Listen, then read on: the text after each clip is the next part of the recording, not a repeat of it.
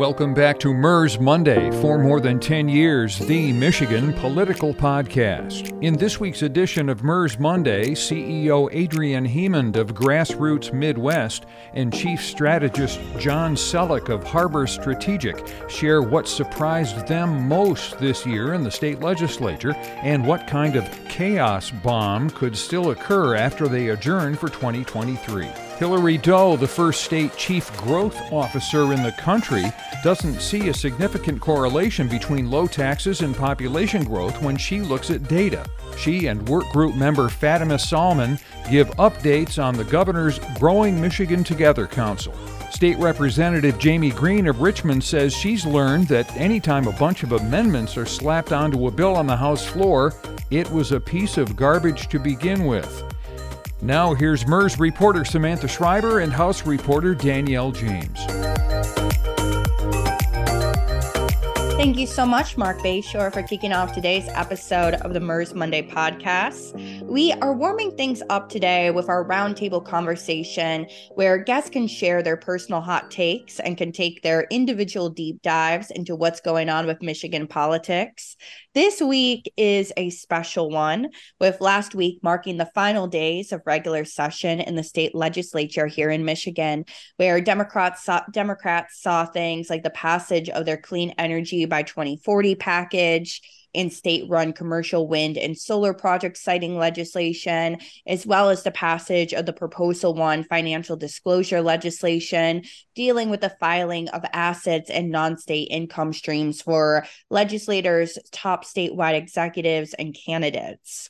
With Democratic leadership closing up shop in Lansing this week, we are joined by Chief Executive Officer Adrian Hemond of Grassroots Midwest and CEO and Chief Strategist John Sellek of Harbor Strategic. I will kick off with you, Adrian. I think my biggest question, because of everything that we saw in 2023 with the state legislature, was there ever a moment where you yourself was genuinely surprised of what has happened so far in Michigan politics? Yeah, I mean, I think the most surprising thing to me most of a year, how few wins Republicans got out of the process, considering how closely divided the two legislative chambers are. You know, Democrats are at 56 to 54 in the House. There's a slim majority in the Senate. Republicans don't seem to have played all their cards trying to negotiate their way into some of this legislation. Democrats, were able to go it alone on a lot of things. They scraped up a couple of Republican votes here and there on some of their major legislative initiatives.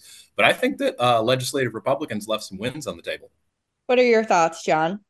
I thought there were some interesting things. We don't really seem to be living in a time of bipartisanship. I think both sides recognized that and acted that way. So some of the more interesting things were the fact that the Violence Prevention Fund not only made it through, but made it through because Representative Farhat noted he had a good working relationships with Reps Mueller and Harris to make that happen. And then it passed by a really wide margin. That's a sign of hope in some ways. Not that they're going to come back and suddenly be best friends, but they were able to do that in a bipartisan way. Another surprise to me was the extent of the public Democratic infighting on the financial disclosure bills. There could have been a few of those in there where they're letting their amendments get put up and their verbal stuff their rhetoric be put out there because they needed to help a couple members protect themselves. But all the way back to when Representative Greene kind of got shut down in committee going forward to all the amendments being fast gavelled off like we experienced when Republicans were in the minority.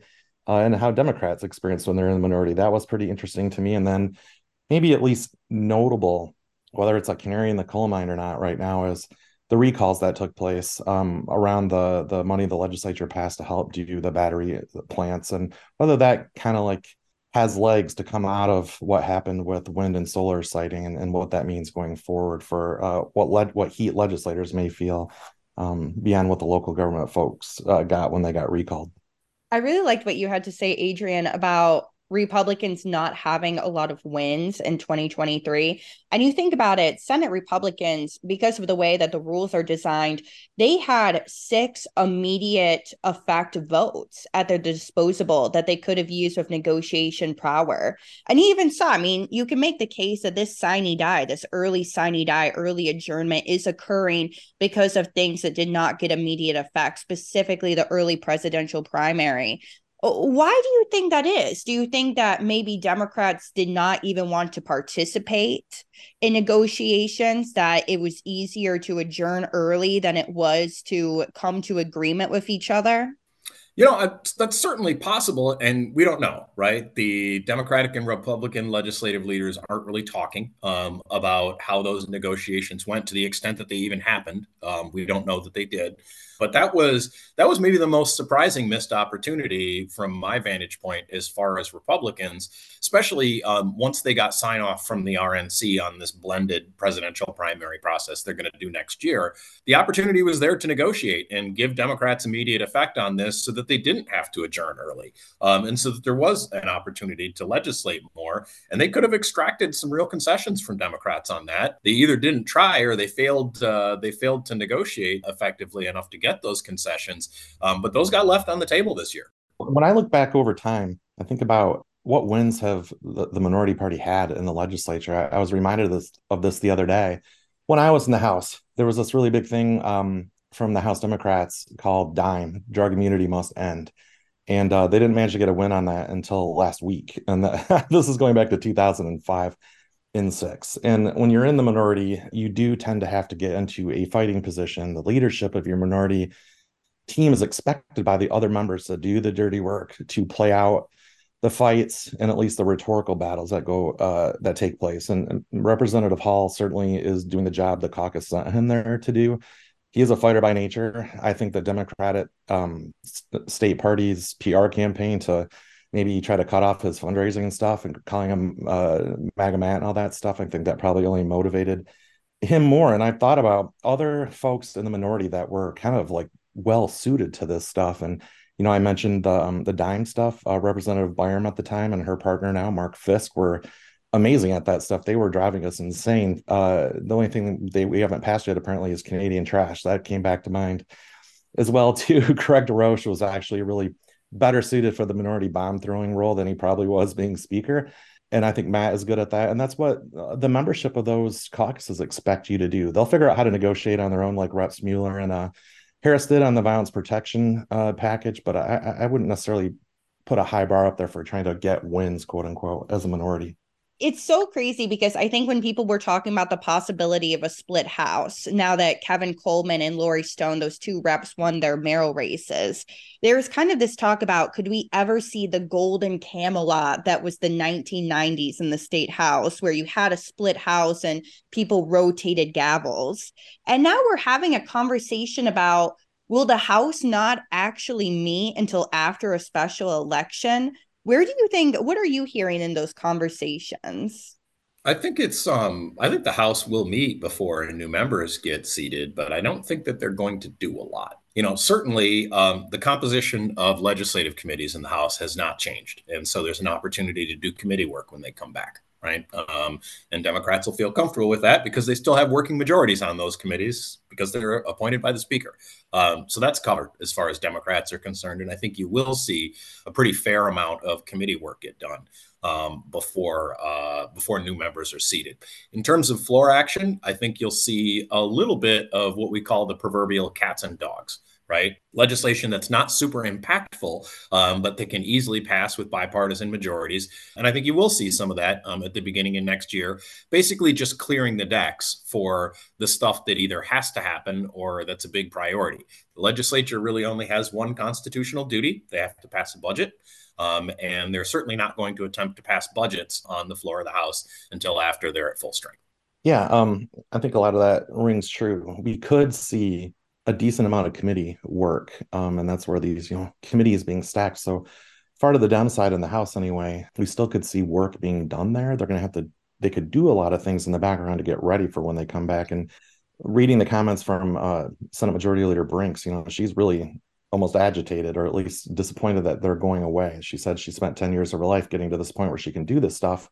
I could see them still working on committee work and moving bills around, sending things over to the House. There's a lot of PR work that can be done, obviously, around this, because if the Republicans decide to unpack this whole, we should have shared power, what are the Democrats doing? They're not doing much.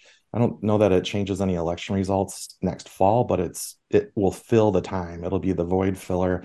The legislature under the Democratic control could still run committee hearings and get headlines and stories as if they're still a meeting. Because, I mean, frankly, I think we all know that most of the public is not following this minute by minute, and most people wouldn't even know that they're not meeting. Or if they found out they weren't meeting, they'd probably go, oh, good.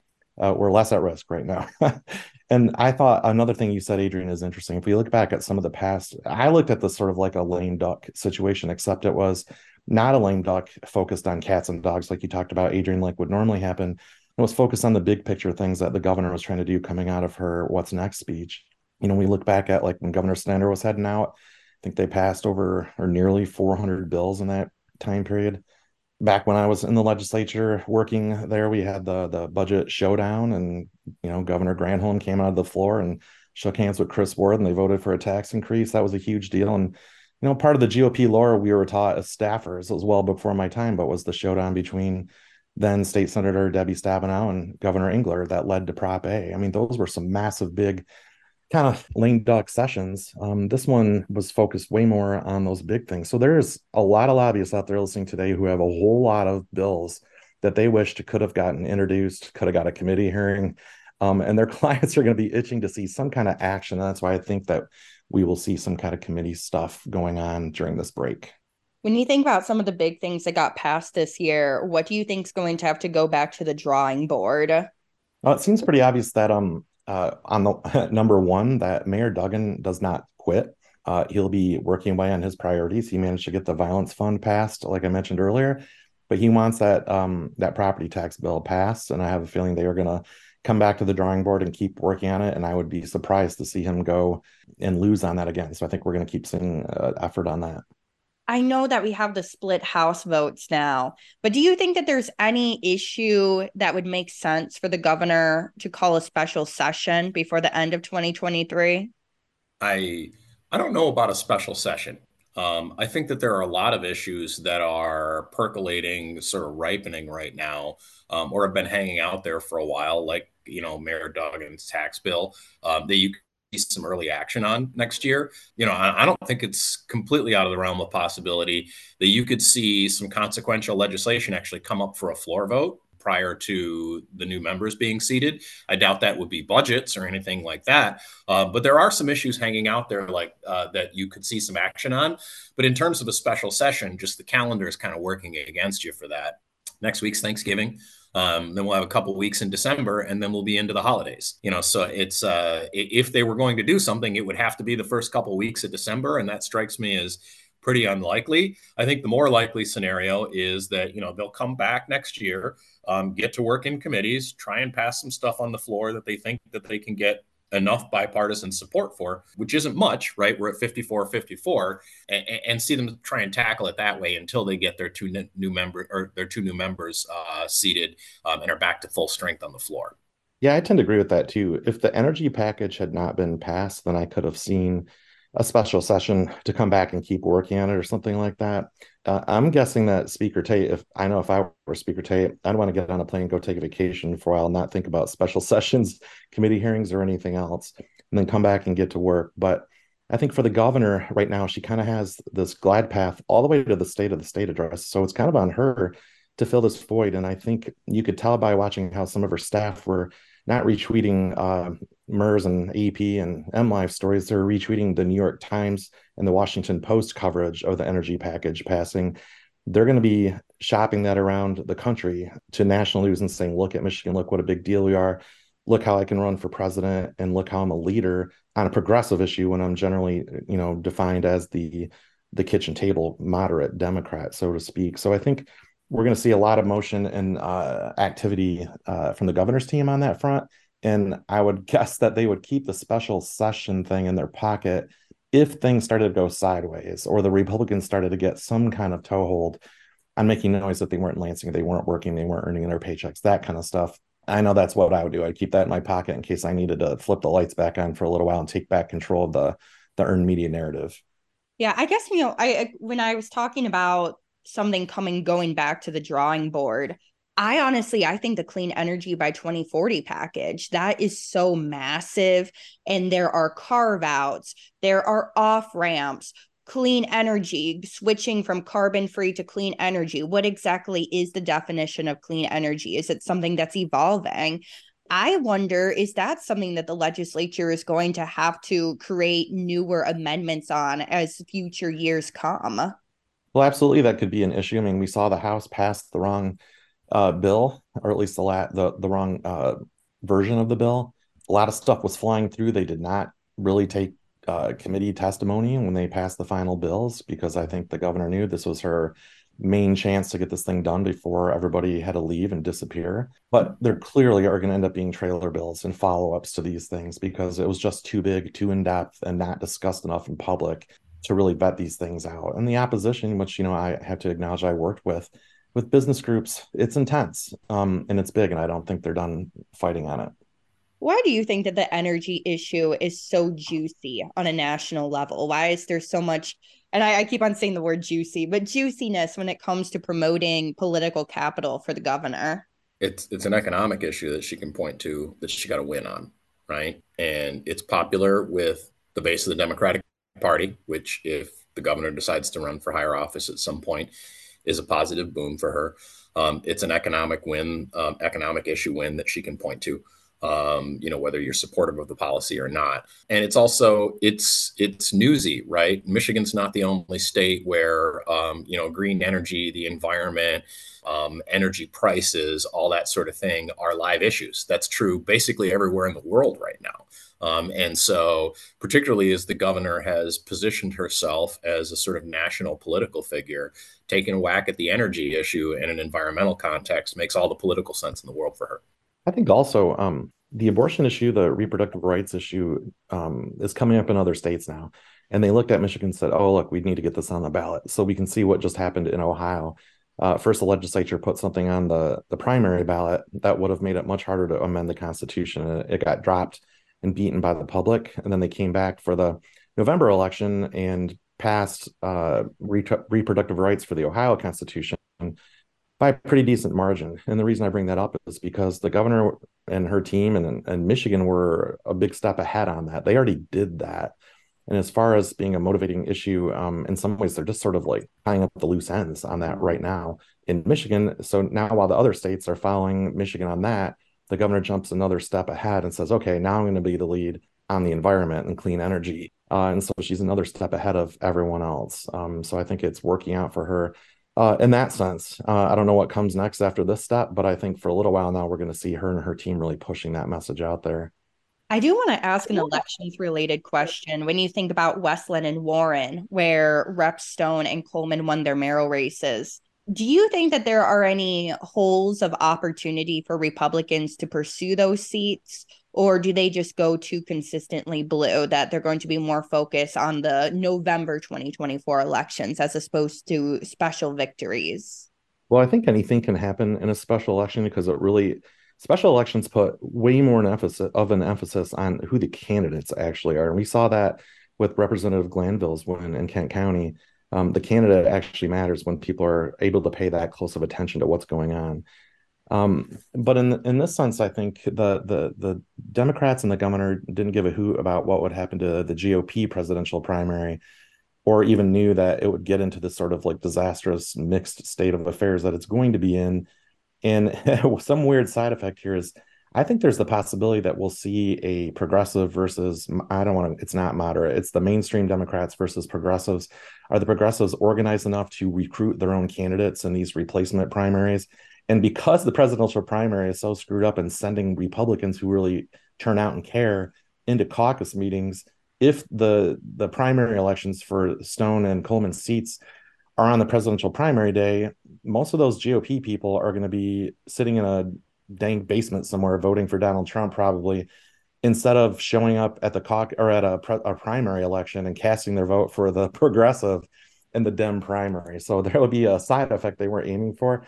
I think will help them win these seats with the candidates that they need to get to 56.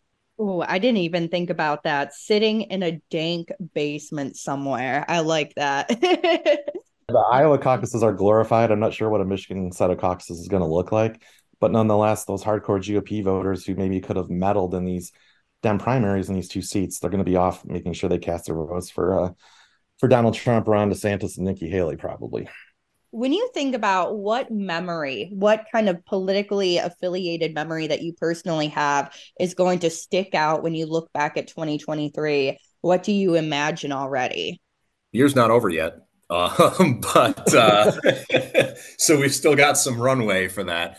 But I mean, I think honestly, it is for me as somebody who largely worked for Black Detroiters in the legislature. Seeing Joe Tate sworn in as Speaker of the House, that was a little bit all right from my perspective. I'll carry that one with me until I'm old enough for that I've forgotten about my political career. Yeah, I think that we might look back and see that the ability of state government to jump in and help, even not just corporations, but like Michigan's main corporations, like the places that put Michigan and Detroit on the map, GM, Ford, the fact that that is now in this political environment spiraling out of control, to the point that people are getting recalled. I think I'm not involved in anything on that front. So when I bring it up, it's just because it really sticks out to me that we could see a lot more noise on that going forward in certain seats, as far as the citing votes. That may be a lot to come. But Samantha, both Adrian and I, having been around a long time, I think we'd probably both say the more things change around the legislature, there's one thing that always stays the same. When there's a deadline and people have to stay there really late, shit gets done. And that happened again for Speaker Tate. Well, now I'm stuck on what you just said, Adrian. The year's not over yet. So even though we have this sine die week, what should we still be thinking about as we think about the rest of November, as we think about December? What more room for chaos is there on our hands? Well, I know John has some strong opinions about this too, so I'll just bring it up and we can yak about it. Big Supreme Court oral arguments coming up next month about adopt and amend and the minimum wage tip credit issue. And so that is a potential chaos bomb that could be sitting in the legislature's lap for a fix. As they're thinking about what date they'd like to come back next year, depending on how oral arguments go with the Supreme Court and what the Supreme Court decides there, that could be a big issue that I don't think that the governor and the legislature are thinking about all that much. That could be, sitting there waiting for them when they're ready to get back to business. Absolutely. And what Adrian's talking about is, with the 2018 adopt and amend, when the One Fair Wage group sued to try to stop that and say it's unconstitutional, it started working its way through the courts ever since 2018. And lo and behold, there are going to be hearings coming up next month about this, where they're saying that maneuver by the legislature was unconstitutional, that they couldn't adopt and amend in the same area. But then flash forward to 2023 on the new ballot initiative that they're working on, and the proponents of One Fair Wage and the proponents for the 2024 ballot initiative, they want to get put on, say, yeah, there was an error in there. It doesn't really apply to more than 10% of businesses in Michigan, so 90% won't count. We'll just have the legislature fix that.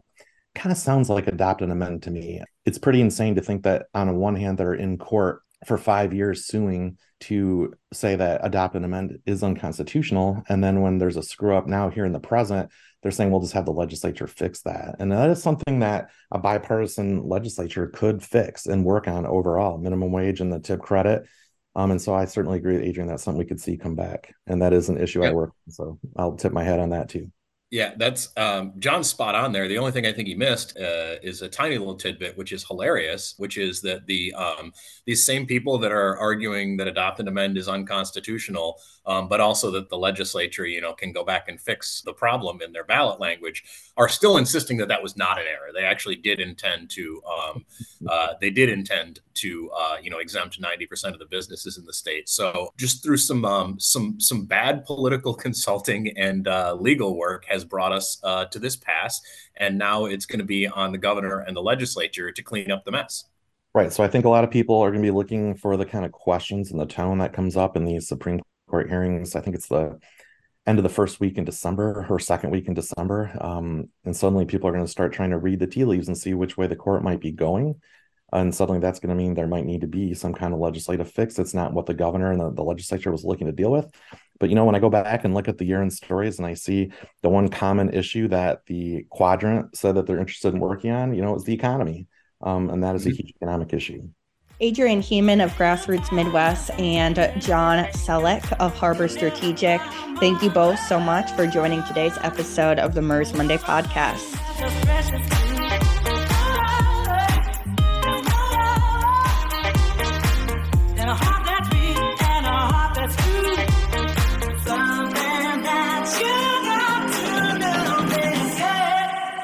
Joining us for our second segment of today's episode of the MIRS Monday podcast is Chief Growth Officer Hilary Doe of the Governor's Growing Michigan Together Council. We additionally have a University of Michigan social worker, Fatima Salman, who served on the higher education work group for the council and assisted with organizing the council's public engagement programs.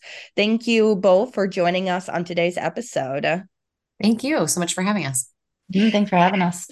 Now, Hilary, I want to know a little bit more about you. Obviously, the governor announced the creation of this council at the very start of the summer at the Mackinac Policy Conference hosted by the Detroit Regional Chamber. How did you end up here? How did someone come up to you and say, hey, we're creating a council that's all going to be about holistic population growth? What does that even mean? Yeah, well, actually, the original conversation about the role was really about, the challenge that we're facing as a state. Michigan's one of about 34% of states that have been seeing population declines, many more that have been seeing stagnation. And depending on what, your community, rural communities have really been a canary in the coal mine for a while, really articulating the challenge, being able to maintain their public services, maintain, their public workers, have fill these critical workforce gaps. Whereas other parts of the state have, really seen the lack of population growth as, stymieing potential opportunity we have to lead some, big industries, high growth industries, EV transition, the green transformation.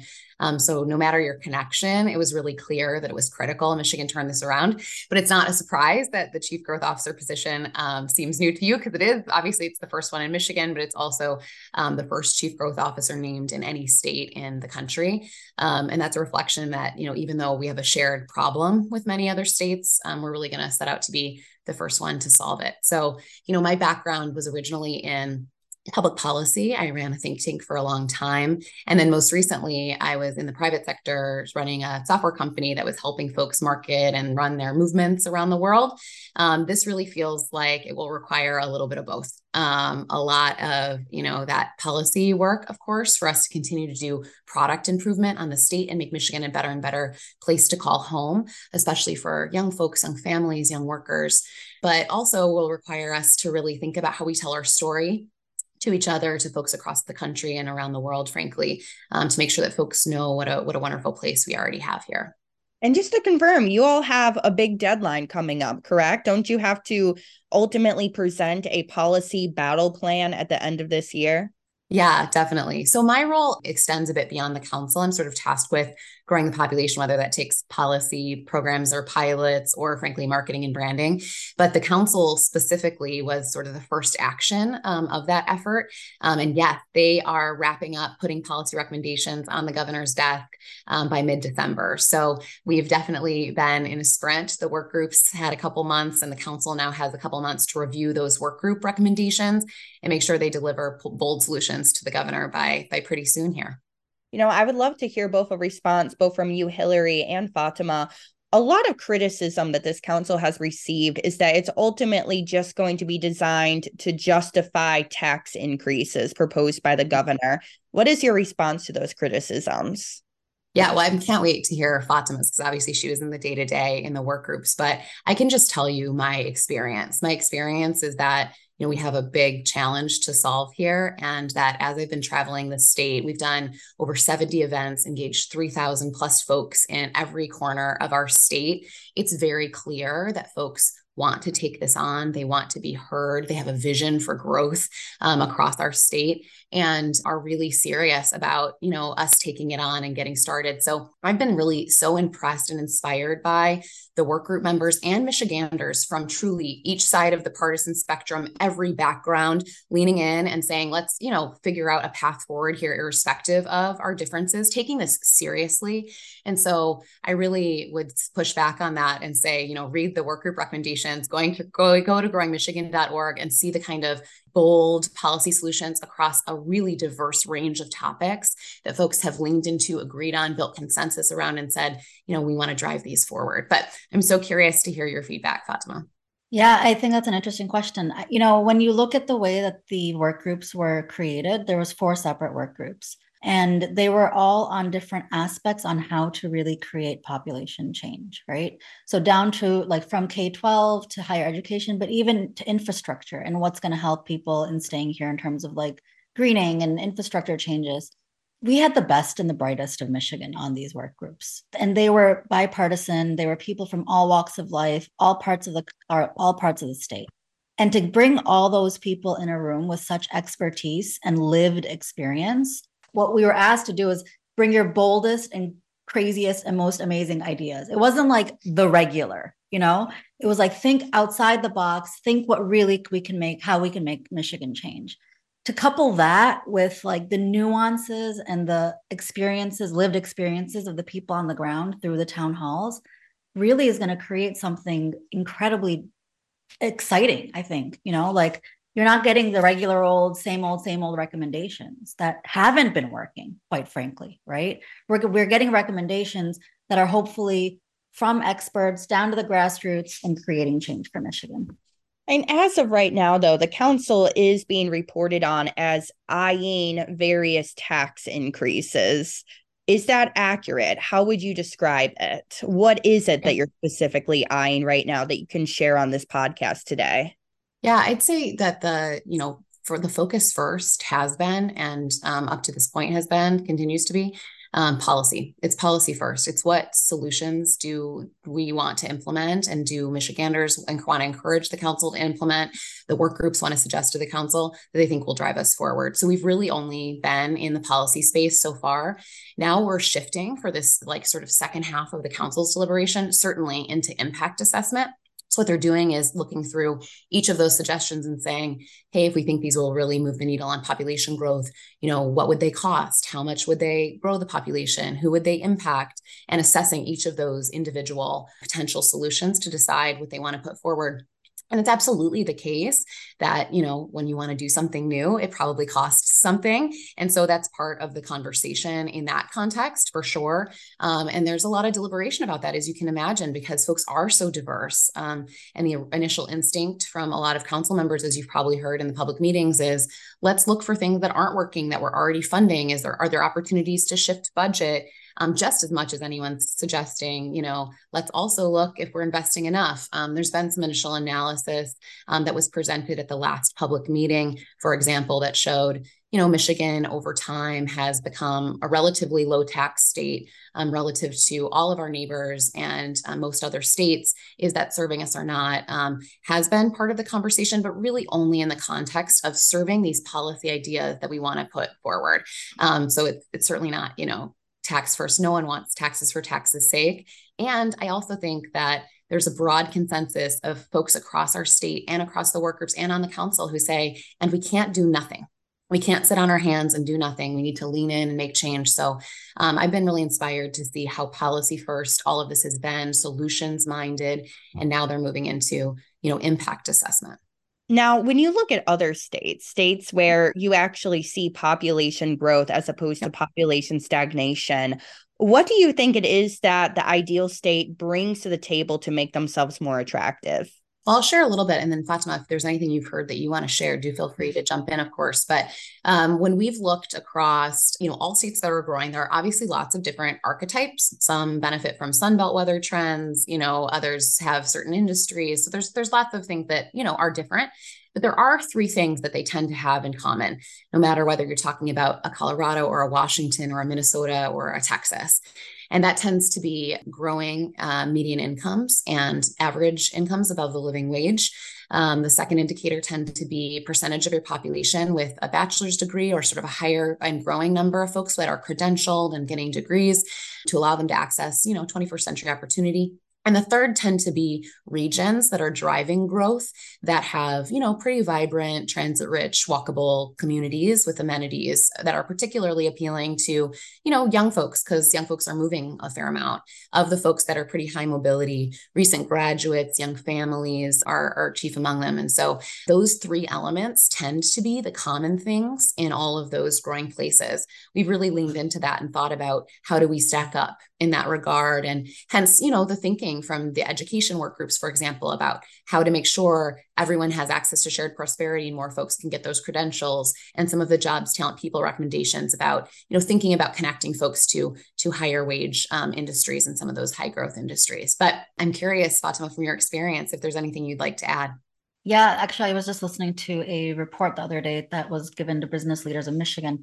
It's about opportunity, right? Opportunity and to have a good life where you're at. Now, the interesting thing was the mandate was actually specifically how do we keep Gen Z here in Michigan, right? So we were thinking about this younger population, thinking about as you grow a family, what is it that you need here, right?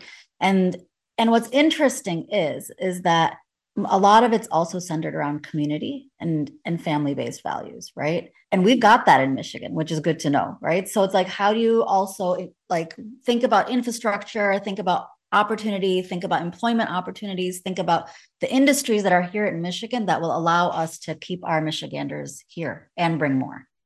Now, Hilary and Fatima, did you both grow up in Michigan? Did you come to Michigan? Tell me a little bit more about your Michigan journey of how you got here. I did. I grew up in Monroe County, sort of downriver, and my parents were both public school teachers in Monroe County as well. They have a really Michigan story where, their parents moved from, Appalachia and from, other parts of the country during the auto industry boom. So, one of the joys, honestly, of my career has been getting the chance the last few months to travel around and do all of these events and engage with thousands and thousands of Michiganders and hear their Michigan stories, whether they've, arrived recently or been here a long time. But that's my background. Went to University of Michigan and then left the state for about 10 years before we moved back in 2018. And now we're very happy residents of the city of Detroit. So I guess I'm a boomerang. That's what I've been told. They call us. Yeah, I'm a Michigander also. I've been here since I was 5 months old, born in Canada, but moved here at 5 months. My dad was part of Chrysler. He worked there for so long, and we've always had an American car in our driveway. Also very American story. My parents are both immigrants from India and also came during the population boom and also created community here, right? So I only lived outside of Michigan for 3 years, probably the hardest 3 years of my life, just because I was I'm so used to Michigan. And I live here now. I grew up in Troy, went to University of Michigan, undergrad, grad school, work there now as well. So Michigander through and through, and toot my horn about Michigan everywhere I go. I'm not involved in different national boards. And I always say all good things start from Michigan. That's what population growth is going to do too. It's going to start from Michigan. I feel that young people just ultimately have an appetite to get out of the state that they grew up in and to have an experience somewhere else. How do you combat that? How do you combat that it's just a natural longing to leave so that you can have an experience outside of your comfort zone? I think that's great for what it's worth. Again, I left for 10 years and came back. So the mission here isn't to say to anyone, hey, if you always wanted to live in New York City, think again. The mission instead, I think, is to say, hey, if you feel that you want to have an opportunity, you should know that you can do that right here in Michigan. And if you want to go, that's great, but you should never feel like you've got to go in order to make it. And that we've done the work to, make the change required and also tell the story. So we've bucked any perception that's not an accurate reflection of who we are. So folks can see that too. If you do kind of polling about what folks think about Michigan across the country, they might say it's old and cold. That's sort of my, short assessment. And we need to make sure we're doing the work to tell our full story. So when folks are making that choice, they can say, hey, what is Michigan? What does Michigan have to offer? And decide whether they want to stay now or they want to come back. Also, we can make that pitch to young folks who are growing up in all other places when they're setting out to have their first experience, that they can have that in Michigan. When you actually look at migration trends, we're pretty good relative to most states on retaining young folks. We're doing a pretty good job at that, actually. We could retain a few more, and that would be great for our population growth goals. So we're going to put that out there and continue to ensure that we have those vibrant communities. We have rising median incomes. We have, increasing numbers of folks that are credentialed, because we see that those three things drive population growth. So we're going to work on that and make sure our value prop is great for young people. But we do have pretty good retention numbers. What we don't see as much are young folks from other places choosing Michigan. And we also don't see our folks from out of state who come to go to school here staying with as much at as high a rate as we might like. So we really want to wrap arms around our communities as it relates to retention and attraction, make sure that they could see themselves here. And if they want to set out and, tell the world how great Michigan is, live in New York City, live in LA for a while, great. But we also want them to know that they can come back home and build their lives here. So that's really our intention, to continue to build that value prop for everyone who's already here and anyone who wants to join us. Fatima, I want to poke your mind a bit as someone who dealt with higher education in this process. I personally went to CMU, where they've seen a kind of a very drastic decline in enrollment. What do you think is the biggest obstacle facing our higher education institutions when it comes to attracting new students? Oh my gosh, I think there's a lot. But I think you also have to make the distinction between the smaller colleges and the larger colleges. What we have seen is, for example, within the smaller colleges, that people do end up sticking around from those colleges and stay in Michigan, right? But the larger colleges, what ends up happening is that there's opportunity with those degrees to get somewhere else outside of Michigan. And so I think first and foremost, what we do need to do is make sure that there's that alignment between the opportunities and the education that's offered at these larger colleges and the opportunities that you have here in Michigan. That's first and foremost. How do you keep people, lowering tuitions, right? Giving incentives for people to stay, loan payback, right? That's a big deal. Loans are a big deal. Student debt is huge right now, right? That's not just a state level issue, but that's a federal issue, right? So student debt across the board is what's stopping most kids from this idea of college. And I think that if we can even think about how to even tackle that, I think that's going to help students in general. We were talking about state by state comparisons and why do states sometimes see more population growth. It makes me ask about taxes. Don't people want to live where their taxes are low? Don't people want to live in places where the cost of living is low and they can go on family trips to Disney World and, be able to pay for necessities and wants? We're really following the data. So, we didn't come into this with any expectations. We really, are following the data and looking across states. We're actually also commissioning an independent study to look at population growth in other states and comparison states so that we can try to see what the ties that bind are between states. But what I can tell you from the data so far is that there isn't much correlation. There are lots of archetypes for growth, certainly. Some of those are in states that happen to be low tax. Many growth states aren't, places like, Washington, Colorado, Minnesota, and Michigan, again, is pretty low tax relative to all of our neighbors. And we obviously aren't seeing population growth. So it just doesn't seem like a very highly correlated factor. But if that doesn't seem to be true or that doesn't bear out, we're ready to tackle it. And so, we're really listening and following the data and also listening to what Michiganders are saying to us, as we travel across the state. I'd also point out that, in addition to being a state that is negative net migration, so, more people are leaving than coming, that's one of the things we want to turn around. We also are aging more quickly than our peers because we're losing our younger folks who are choosing to go, build their families elsewhere, which is one of the things Fatima mentioned and one of the things the council's really thinking about and trying to turn around. And if you look at cities where young folks are moving, you see, the New Yorks and the San Franciscos, and those certainly aren't lowest cost of living and they aren't lowest tax. So instead, I think what folks seem to really be solving for, those three metrics I've already mentioned, are, that amenity rich, walkable region that they can be in, those opportunities in sectors that tend to be higher median income. And you'll see clusters of folks, with more advanced degrees and opportunities in credentialing so that they can get access to those opportunities. So those seem to be the common factors. And we ultimately need to come out the other side with a plan that works for Michigan. And so really what I'm hearing from Michiganders across the state and also from the council's deliberations are, we need to think about how to push on those three factors. And we also need to make sure that we do our best to maintain the things that are great about Michigan, like our natural beauty and natural resources, conserving those and making sure folks have access to those, as well as ensuring that our cost of living stays, pretty affordable, because that allows Michiganders who are here to stay. And it also can be an enticing factor. It sort of doesn't seem to be a sufficient factor, like enough on its own, but an enticing factor to, if we have those other three things going for us, tip folks into really wanting to choose Michigan. I would say lastly, that shows up particularly in housing. So, affordability of housing is critical. Folks tell us across the state, we need to think about a solution for housing, both on the stock and affordability side. And in our national poll of young folks across the country in cities that are growing among 18 to 34-year-olds, the one thing they said would cause them to think of a new place to call home was access to affordable housing and ownership and, a down payment program. So I think there's some real wisdom for us to think about there. Fatima, as someone who's been inside the room, how stressed out is everyone becoming as we approach the end of the year deadlines? You know what? They had some of the best and brightest consultants that came in. When we first got the call to join the council, one of the main questions was, do you have the time? And when they asked me that, I was like, no, I don't, but I'll make the time. And I think it was interesting is every single person in the room was some of the busiest people in the state, but all made the time and effort to be there and to give their recommendations.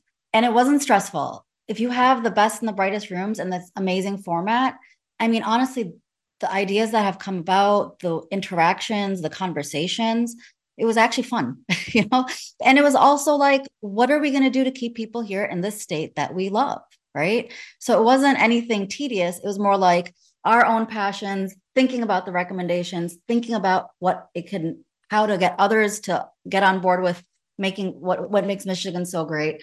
And it wasn't stressful at all. That didn't even feel like stressful, honestly.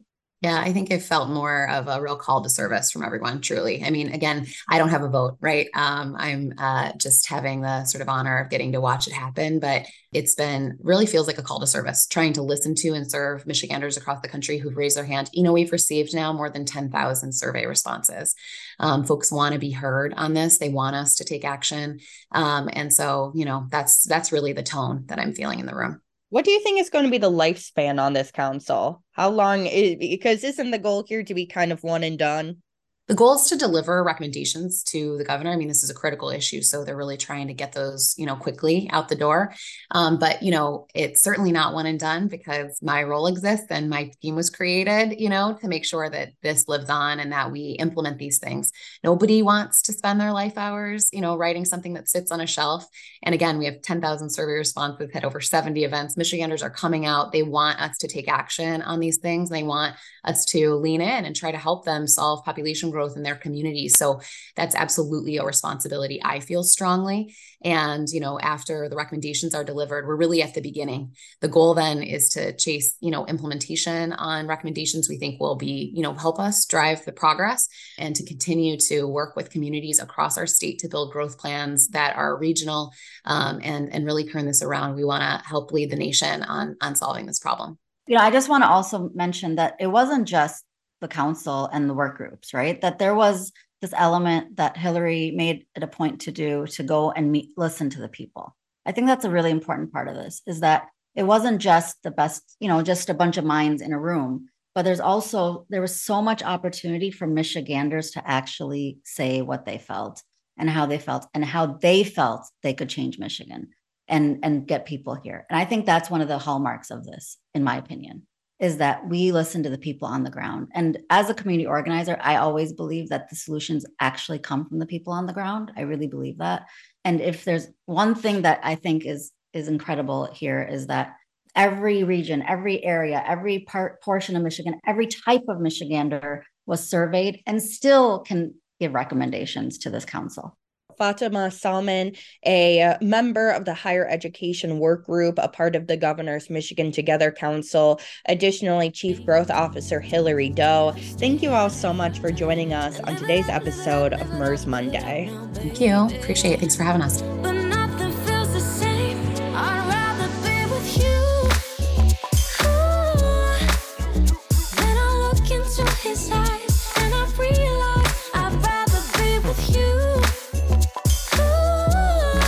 Joining us for this segment of the MIRS Monday podcast is first-year state representative Jaime Greene, who represents sections of Eastern Lapeer, Western St. Clair, and Northern Macomb County. Prior to becoming a legislator this year, Rep. Greene has served as a cryptologist for the U.S. Navy and was an elected member of the Richmond City Council. Now, Richmond is where Blake's cider mill is, right?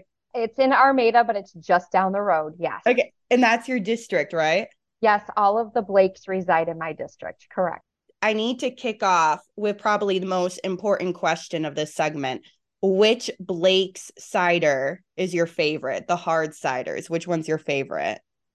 That's a tough decision, really, because they keep coming up with some new flavors and styles and stuff. So I really like Rainbow Seeker. How about you, Danielle? Do you have a favorite? I don't know if I do. I'm trying to think. I'm not a huge cider girl, so I don't know if I do, but I appreciate them. Now we're going to pivot back to the political chat. But Rep. Greene, the previous week marked the final week of regular session days of 2023 before the legislature formally adjourns on November 14th, which is tomorrow for those listening to our podcast today. I would say that I imagine the theme of this episode to be surprises. As someone who served in the minority this year as a first-time legislator, was there anything that occurred this year that deeply surprised you? Well, I guess I was walking into the unknown, so I didn't know what I didn't know. I would say no surprises. Disappointment would be the better word than surprises. Can you talk a little bit about what's disappointed you? So I guess I really thought that there were things that we would work more together across the aisle. I would have my voice heard. I would join in partnerships. And actually, I kind of even was told that in the beginning of the year. Like, for example, the teacher evaluation. That was actually something I wanted to tackle as well, along with our statewide testing. And I really believe Matt Colazar and I were cut out of that picture together. I don't even know if he even had the opportunity to have a say in that as well, because that was something we discussed that we wanted to work on together, that we really desired a bipartisan support. I with the new term limits, I just have this feeling that we're going to be having a game of tennis back and forth with the legislature, and we need to start working together more. And that would be the most disappointing thing. Do you think it's an issue of leadership versus non-leadership? Is it an issue of Republicans versus Democrats? Is it Senate versus House? What are the dynamics that basically take a bill and then have it get lost in transition of what it originally was? I can only suspect. So this is just I don't know this for a fact, but I would believe there are a few people that control Lansing, and what they say goes. Now, who those people are, I have yet to identify them. I sort of want to hone in a little bit. One of the reasons we wanted to have you on is because you were so vocal when talking about some of these clean energy packages that we saw moving through, the House Energy Committee and the floor in the last few weeks. One of those is the Senate's Clean Energy by 2040 package, and the other is the state-run project citing legislation that originated in the House. Can you tell me a little bit about those projects and, why you opposed them initially and through, their passage? Well, I will say that experience was absolutely bonkers and insane. And I'm still feeling the effects of what it's like to not have your voice heard or not have your constituents' voices heard. What they rolled out was a very aggressive wind and solar plan. And please, let's not call it clean, because when you talk about wind and solar, from the cradle to the grave, from mining the minerals, the cobalt, the lithium that is needed, the manufacturing, the production, manufacturing in China, the shipping of all the products to the final destination, until then they are retired. It is not clean energy. So let's just call it what it is. It is a wind and solar, aggressive wind and solar projects. And the thing is to be that aggressive with wind and solar, you have to have a vast amount of land. And land in Michigan is, of course, abundant right now because that land is used up by our agriculture, from it being harvesting the trees and the forestry, that's part of agriculture, to the soybeans, to the cash crops, to the vegetables that we have. And all the land pretty much in Michigan is taken up. And something is going to have to change. We are going to need hundreds of thousands of acres in order to achieve that. And that is why they needed that solar siting to change, because the land is already spoken for. Local municipal governments already have their master plans and their local ordinances designated for solar. You would be surprised that they actually have built out into their master plans solar siting. And it would be like setting aside a couple hundred acres for solar and for wind. And they have already done that. But now, because of this aggressive wind and solar plan, they are going to need more land than what they have set out. It's more than a couple of hundred acres, because if we have seen the reports coming, it's hundreds of thousands of acres. So if the state wants to achieve that, they have no choice but to usurp those local ordinances and those local master plans and just take over. And that is where I really felt we didn't have a voice.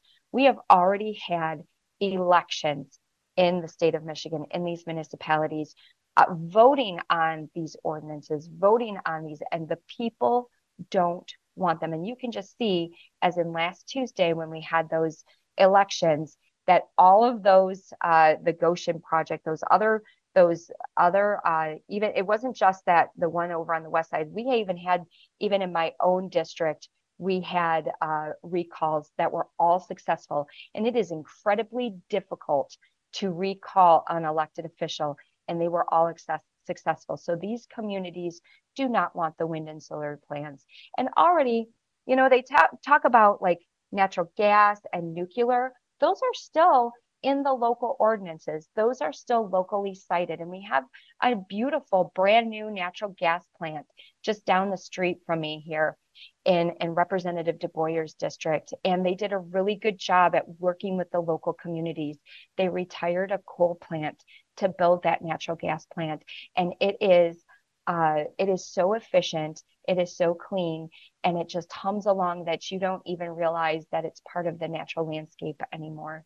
And I think there are other ways to address our clean energy. And if that's retiring coal plants and going to other, and there's even probably things we haven't even discovered or invented.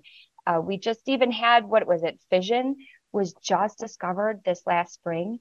So are we going to hamstring ourselves by handing this aggressive wind and solar plan?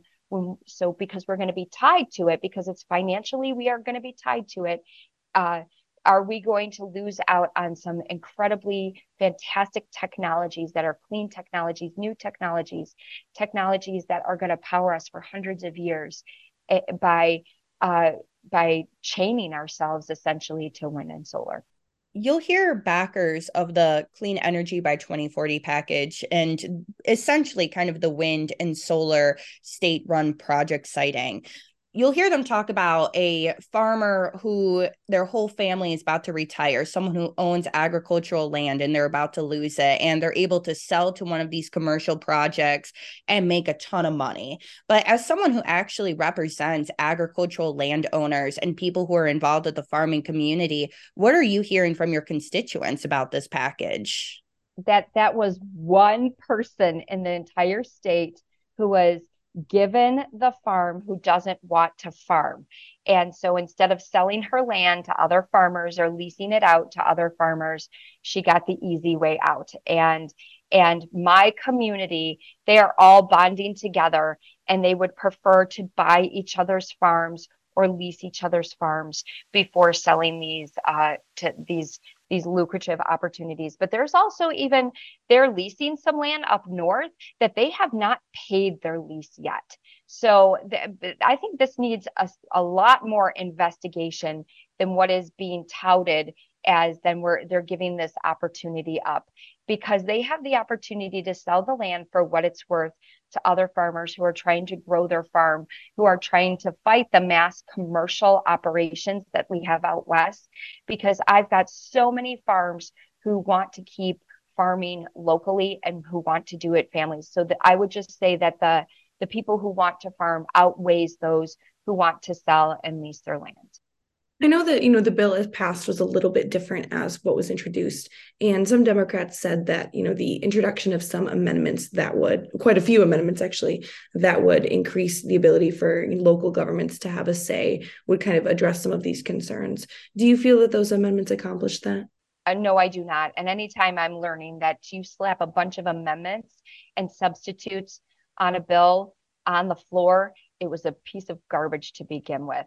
So no, I think it's all smoke and mirrors, because ultimately the state will get the final say. So if a community votes yes, that they want to give up hundreds of thousands of acres of land to the solar siting, then of course they'll have a say in it. But if they vote no, if they do not want it, there's nothing stopping those wind and solar companies from going directly to the MPSC to get the siting accomplished. I have a quick question about this package, and then I want to move on to some other legislation and issues. But when you were on the Richmond City Council, how long would you say that it took to pass an ordinance? I think it depended on what it was. We actually, before I left, passed a solar ordinance, and it probably took about 6 to 9 months to go through the process, because you need to have public hearings. That's the biggest thing, is you need to give ample notice, and I even think that might be required by law, ample notice of when you're going to have a public hearing. And you need to have a couple public hearings before you pass the ordinance. And then you have to have a first reading and a second reading and final passage, just like we do in the legislature. But the difference is we don't do it all in one night. We do it after every meeting, or we pause. And I guess that's the thing where government should not happen hastily. There is no emergency. Nobody is dying over wind and solar siting. Nobody is dying over any ordinances that we have. So things should happen very cautiously and carefully and well thought out, and to really examine the unintended consequences of an ordinance or of a statute of a law that you may pass. And so that's why it does take a little bit longer, because you have the committees that they are the true process that it goes through a piece, because essentially an ordinance is like a piece of legislation, that you have the introduced idea. It has to get worked out. It has to be grappled with. Then it has to be presented to the public multiple times so they can have a say, come back and change, and then to the final, the legislative body that can then take a look at it and like first reading, second reading, passage. And that usually we only meet every other week, or sometimes they only get every month. And so that's why the process is a little bit tarried. No, so because I know that this siting bill was ultimately amended to allow a local government to certify projects as long as they met state standards. But it kind of seems that if a community already doesn't have these state standards, it could take them basically a year, if not more, to get the ordinance that applies, that would give them certification power. I would say they could wrap it up in about a year, but why does it have to happen so quickly? Why does that, something that's going to change the entire landscape and dynamic of their community? Because you're taking a piece of land that once was in production, that once fed people or animals, that once produced trees, that and then you're taking that away. So I am completely fine with government moving more slowly and thoughtfully. I want to talk about the Prop 1 financial disclosure legislation that ultimately deals with candidates, legislators, statewide office executives filing financial reports annually. You voted against this package, correct? Yes, I did. May I ask why? Because it didn't go far enough. There were a tremendous amount of loopholes, and we kind of had the joke when we were getting a little saucy sassy on the floor at 2 a.m., which, come on, who passes a transparency package at 3 o'clock in the morning? That is not very transparent. That there was a funny meme that was hide your wives, hide your kids. Well, hide your wives, hide your kids, hide your travel, hide your gifts. because that's exactly what you can still do in the state of Michigan, because you can hide your assets under your spouses. You can hide your assets under your kids. You still don't have to fully disclose your travel and gifts. And I guess here's the thing is I actually, there are some states that have no caps on any of this. They have no caps on contributions. They have no caps on any of it, but they disclose everything. So they don't need to have a separate CTE. They don't need to have a majority fund. They don't need to have a C4. They don't need to have a 5, whatever. There's all these crazy accounts that people have. They just have one account, and you can see the cash flow in and the cash flow out. And like I gave in my floor speech, that we should be like NASCAR drivers and we should say who our sponsors are. And this is brought to you by, no, I'm just kidding. But that's we should disclose who gives us money, who supports us. I don't know why we want to hide it. There, we both know we're kidding ourselves if there aren't. We had legislators. It was in the paper that went to Rio de Janeiro, went to Israel, went to and you know what? That's fine if you believe that the purpose of going on these trips.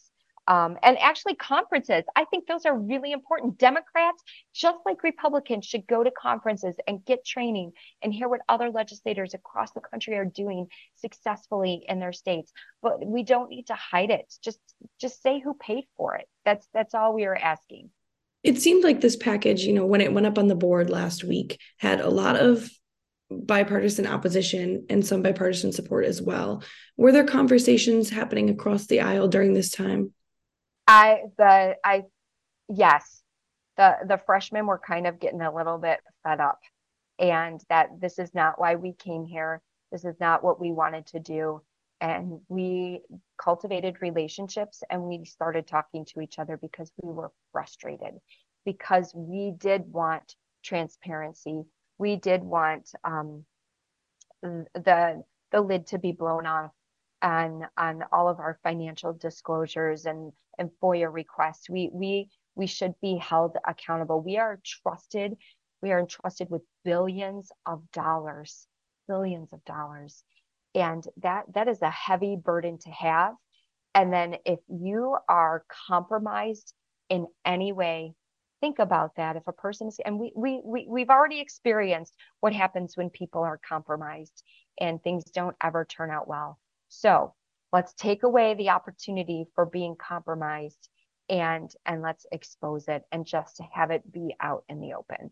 And yes, there were the freshman class. We got a little bit done. We wanted change to happen. And I guess you could say we lost.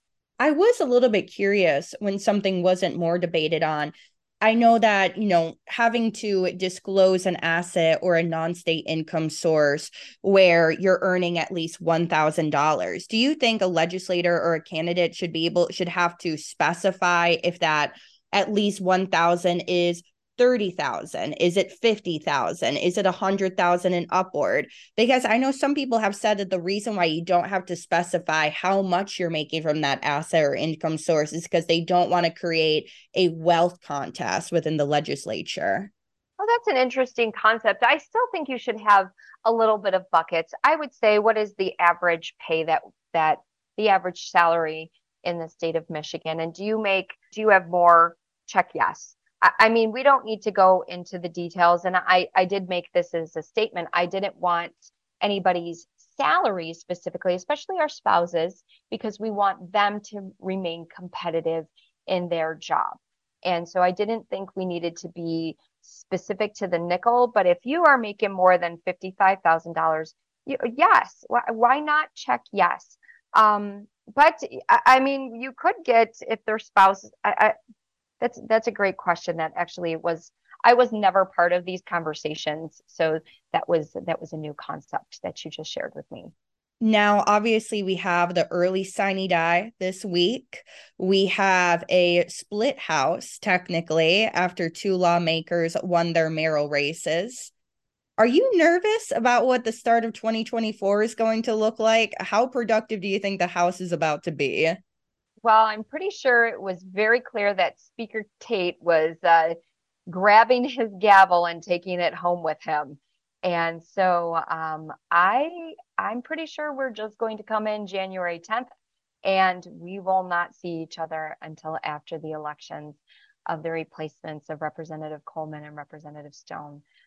He was very clear, and I guess I'm just because that's the quotes that the media shared, that I know my leader, Matt Hall, is ready to dig in. There is a lot of bipartisan stuff we absolutely have to get through. We have got to talk about roads. We have got to talk about tax policy.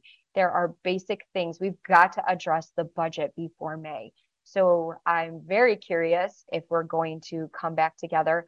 I don't foresee that actually happening, just because it was made crystal clear on how we ran the last 2 weeks. There wasn't any bipartisanship. So the word bipartisanship is non-existent in the House right now. So when you have a 54-54 split, you're not going to be getting, it's unfortunate but actually kind of fortunate, because then we won't be passing any more crazy stuff. So my district is kind of super excited that we're going to stop the bleeding for a little bit. It seems like in the past few weeks alone, there's been, quite a bit moving through the chamber, and, throughout the year, there was even more that you can look back on. And I feel like there's a lot of opportunity there for lessons learned, especially as a first year legislator. Could you tell me a little bit about, some of the important things or the highlights that you feel like you've learned this year? Well, the most important highlight, I believe, is that it is so important to build relationships, not just in your own caucus, but across the aisle with stakeholders and Lansing stakeholders at home. This is all about relationship building. And when you're a jerk, you're not going to get much done. And my grandma always said you get a lot more bees with honey. And that's actually true. And I think people operate better with kindness, and we just need to be good humans. And so the biggest thing that I learned is just to be nice to people, because they will listen to you. They will engage in conversations. You would be surprised that the farthest left legislators, and I would probably consider self the farthest right before you go into a little bit of crazy, but that we get along really well. That we have found commonalities.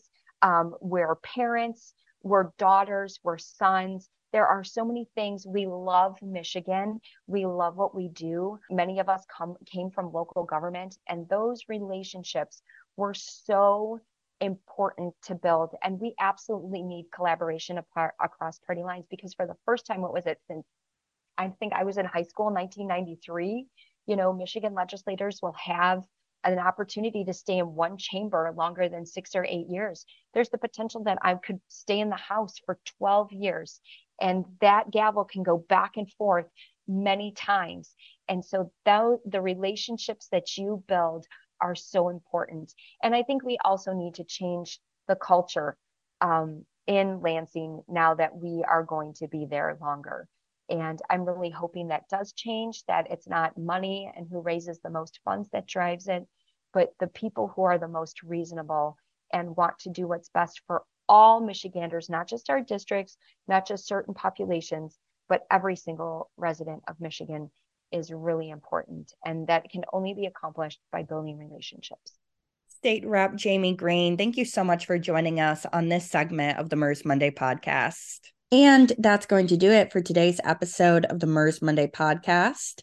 Thank you to our morning's roundtable participants, Adrian, Hemond, the co-founder and CEO of Grassroots Midwest, and CEO and Chief Strategist John Sellek of Harbor Strategic. Additionally, thank you to Hilary Doe, the Chief Growth Officer of the Governor's Growing Michigan Together Council, as well as Fatima Salman, a University of Michigan lecturer and member of the Council's Higher Education Work Group. I also want to give thanks to State Rep Jaime Greene, a Richmond Republican, for joining us at the end of today's episode here. I like to give a tremendous thanks to Danielle James, our House reporter at MIRS News. Post-production of the MIRS Monday podcast is by Mark Bayshore Audio and Okemos. Thanks to him for putting this audio together. Additionally, thank you to AT&T for sponsoring this and all of our other podcasts. Until next time, I am Samantha Shriber.